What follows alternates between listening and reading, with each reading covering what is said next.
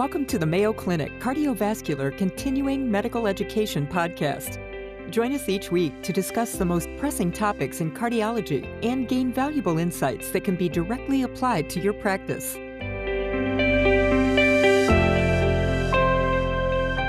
Welcome, everyone. My name's Malcolm Bell. I'm the Vice Chair of the Department of Cardiovascular Medicine at the Mayo Clinic at Rochester. And today I'm delighted to have as a guest in our series of interview with the experts, Dr. Patricia Pelliker. Dr. Pelliker is the former director of our echocardiography lab and subsequently chair of the Division of Cardiovascular Ultrasound. She's also past president of the American Society for Echocardiography. And today we are here to talk about stress echocardiography. So welcome, Patty. Thank you, Malcolm. Good to be here to visit with you. Yeah, you know, this brings back a lot of memories. I remember when stress echocardiography was first being discussed and introduced here now probably, 3 decades or so ago. And so maybe this is a timely point to maybe just have you summarize, how did this get its origins, and what were the validation studies that we heard about so much all those years ago? Yes, that's a great question.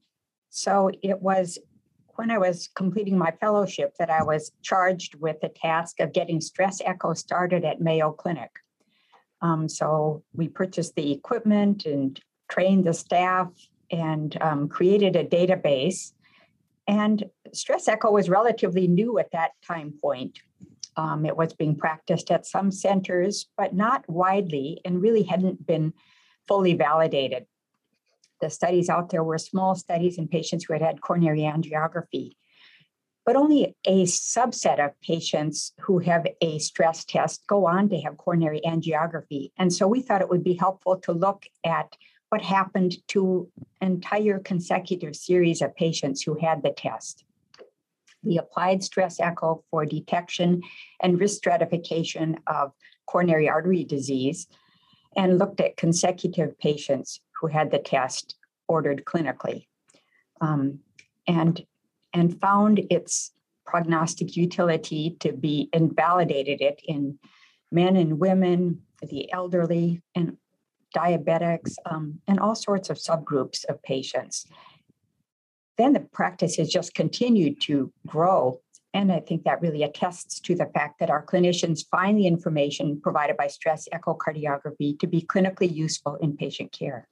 So, this is a long time ago now, and obviously, you were there at the very beginning, and I remember the important work that you and many of your colleagues performed.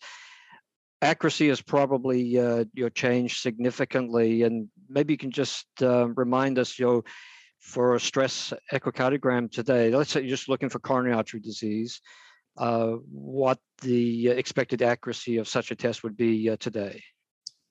The accuracy of stress echocardiography is similar to the accuracy of another stress imaging test, such as stress nuclear perfusion.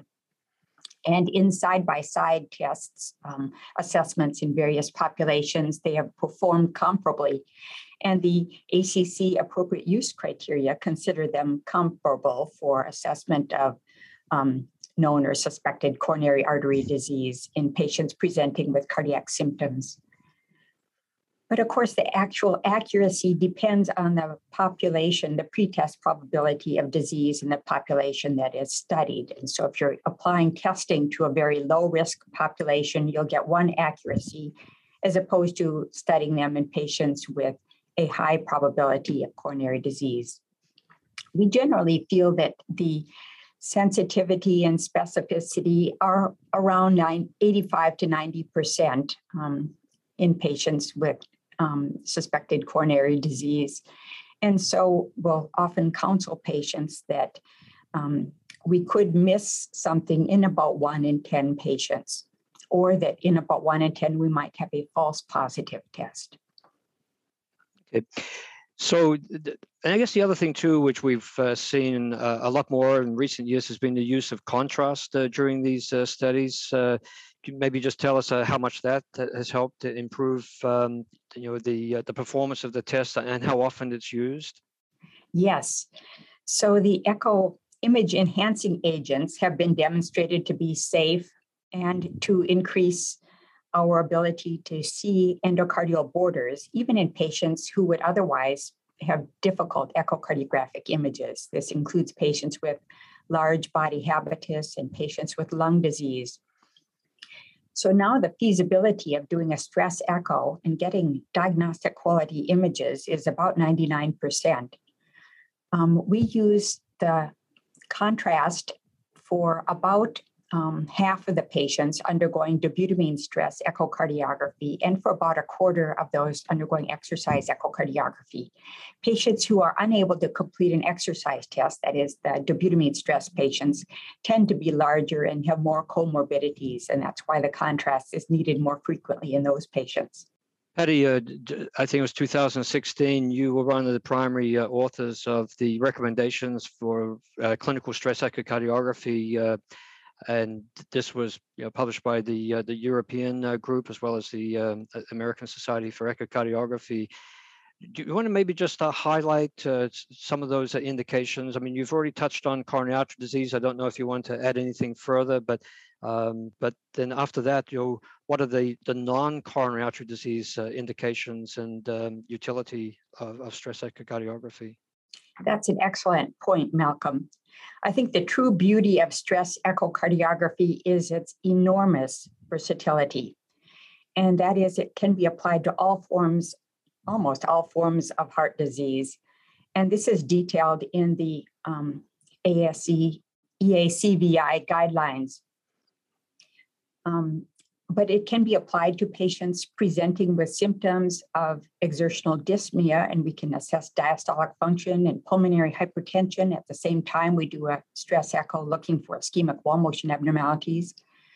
We can also find other causes of chest pain. We have detected valvular disease that was not recognized clinically, and we've detected aortic dissections.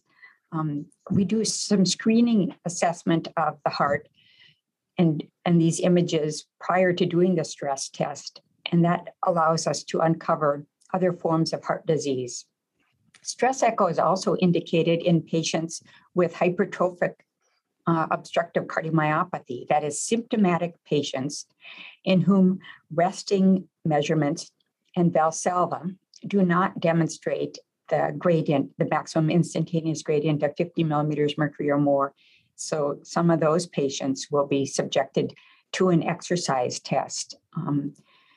We can also use stress echo to differentiate forms of cardiomyopathy, the ischemic from non-ischemic cardiomyopathy, and it's being applied to congenital heart disease as well for predicting prognosis. We can assess the right ventricular response in patients with certain types of congenital heart disease. In patients with valvular heart disease, stress echo also often provides important information regarding the patient's risk and whether it is time to intervene surgically.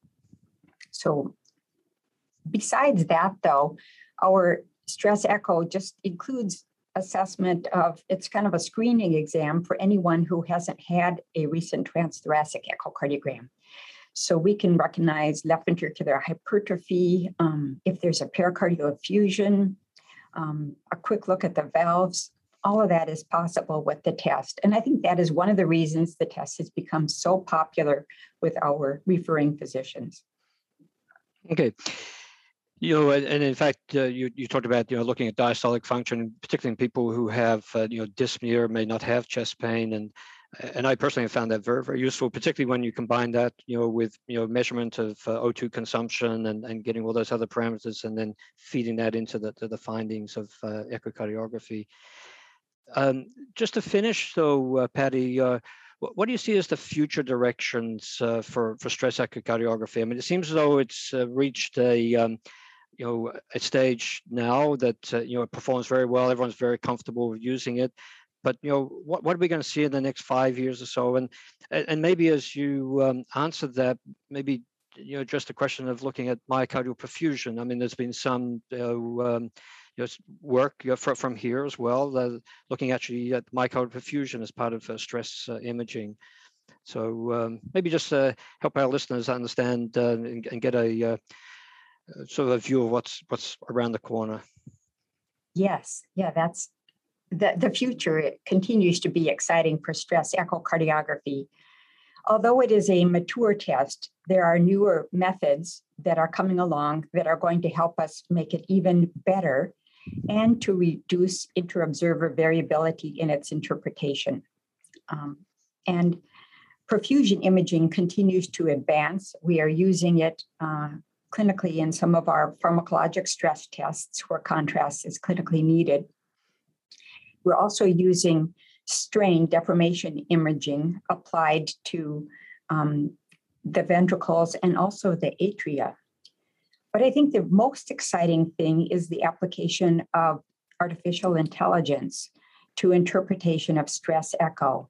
And there's a lot of work that has already been done in that space, and that is going to further enhance the reproducibility and standardization of stress echocardiography and even further increase its applicability throughout the world.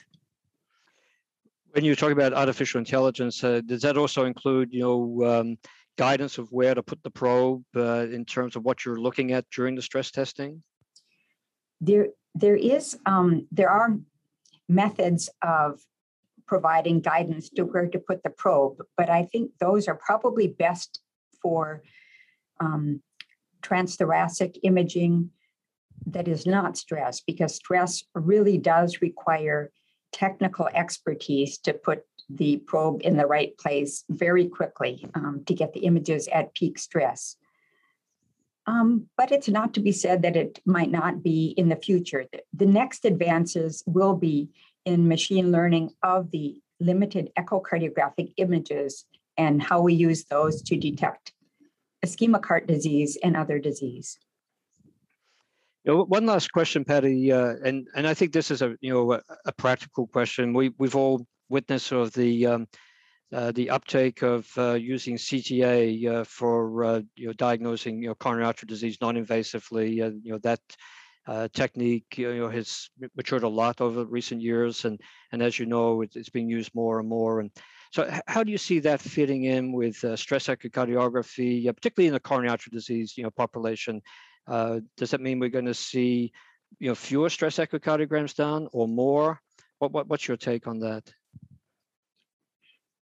CTA definitely does have a role, particularly for low-risk patients or healthy patients or younger patients that do not have calcification of their coronaries or prior stents. Those patients with calcification and stents can be difficult to assess with CTA. But sometimes even when CTA suggests a problem, you still need the functional test to understand where it is and its clinical significance. I really think that CTA and stress testing are complementary as we look at anatomy and functional significance of disease. Yeah, I think that's a really important point, and maybe we'll end there because I think that the functional capacity of our patients is probably still the most important prognostic indicator, and it's hard to prognosticate when you don't have that information. So that's a very good point that you've made there. Well, Patty, I'd like to thank you so much for joining us today. I think you've, as I said at the beginning, you've been there from the very beginning of stress echocardiography. I can't think of anyone better to give us these viewpoints on how it's matured and where it's going in the future. So thank you so much. Thanks, Malcolm. Thank you for joining us today. Feel free to share your thoughts and suggestions about the podcast by emailing cvselfstudy@mayo.edu. Be sure to subscribe to the Mayo Clinic Cardiovascular CME podcast on your favorite platform and tune in each week to explore today's most pressing cardiology topics with your colleagues at Mayo Clinic.